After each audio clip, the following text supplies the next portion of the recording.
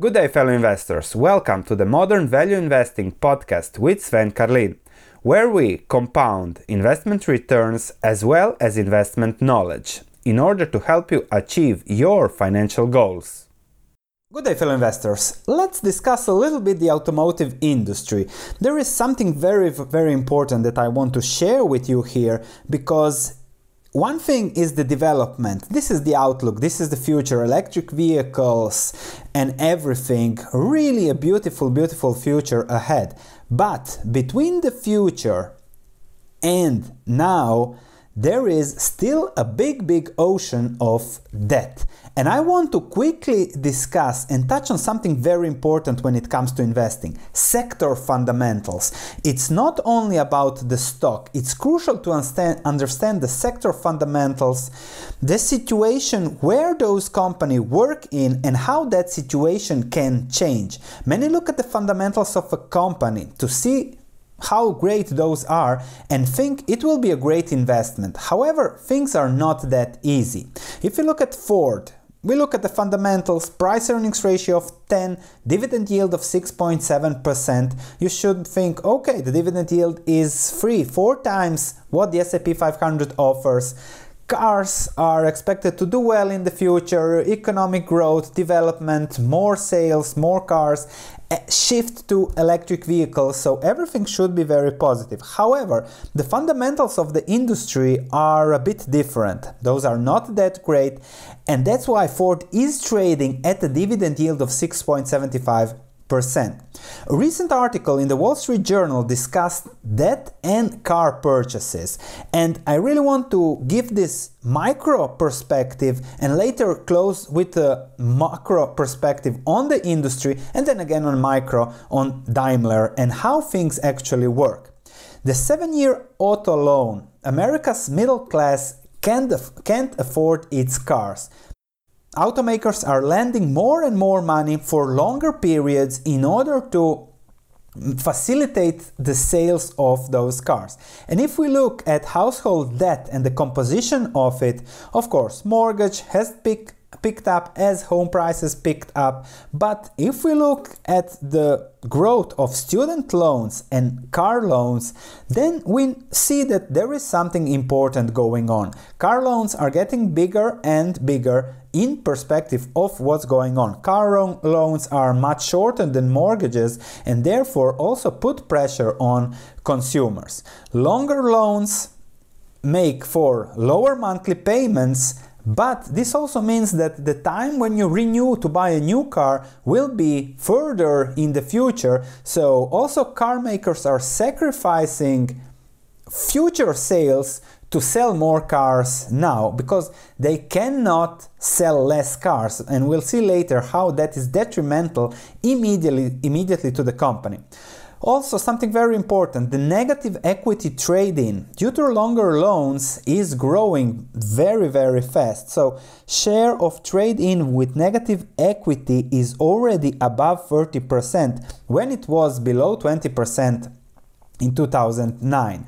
So car makers are happy to trade in for new cars, they just worry about selling cars and not about the long-term sustainability of what they are doing. There is again a bond boom, so cars are being sold. The financial arms of those companies or other banks take those loans, repackage them, and then sell them to the market for Wall Street investors.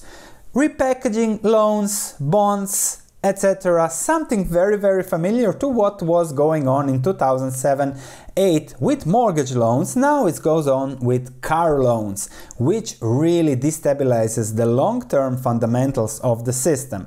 Further, if you look at car dealerships, when they sell a car, they should make a profit on the car, but no, they are making more and more profits on the financing and insurance part of the car. And we recently bought a second-hand car and the guy said, I would prefer you to buy a car on financing on the zero Renault financing program, zero interest rate, then you buying it with cash as we did. It was not a big deal, so we just paid cash, not to think about and to leave room in our salaries for perhaps a mortgage loan down the road. But he would have preferred a financing and insurance sale so that he makes even more money in the deal. Further, compared to 2008-9, there are more and more subprime loans. The delinquency rates are growing even if the unemployment rate is at record lows. If that unemployment rates change, the delinquency rates on cars will also change and will lead to a lot of trouble for the industry. Here, just an example, Mr. Jonas's loan for this car that makes a quarter of his salary has been bundled up with other 7,000 loans for the Honda 2017 Accords and sold for 1.25 billion further. So this is what's going on. However, the market is very fragile and I don't see growth coming further because the pressure on the consumer is already very high. So this is the environment, but let's look deeper. Let me show you the balance sheet of Mercedes. If we look at the balance sheet, the equity attributable to shareholders of Daimler is 60 billion euros. Total equity and liabilities are 294 billion euros.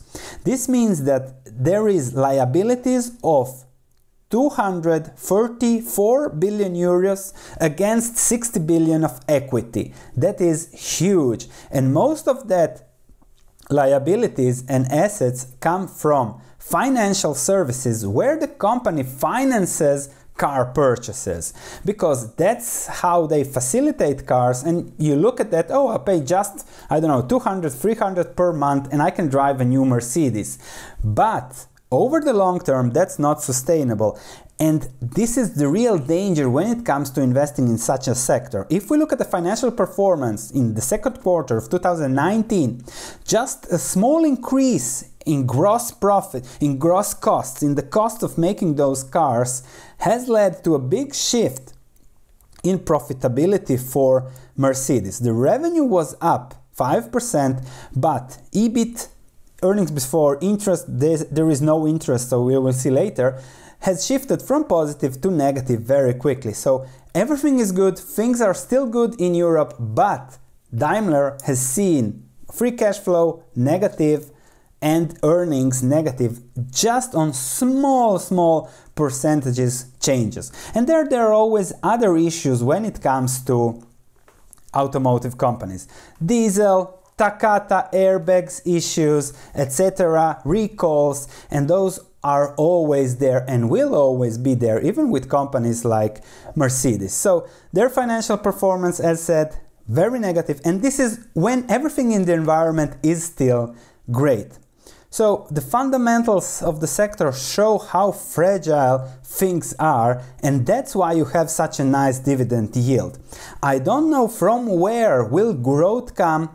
Will there be enough sales to cover those financially engineered systems? And then also something very important. If we look at the bonds of Daimler, look at the coupons at which they issue, at which they borrow money, 0%, 0.2%, 0.2%, and the yield on those bonds when it's traded is usually 0%. So Daimler can get access to free money. That is equal. So already now you are buying a bailed out company, because if you can get free money, for me that's a government bailout. So the ECB is bailing out Daimler, because if those rates would be 2% and people would have to buy cars at 4 or 5%, then the sales would crash down, the company would be bankrupt, as you say, KEX. So this is it.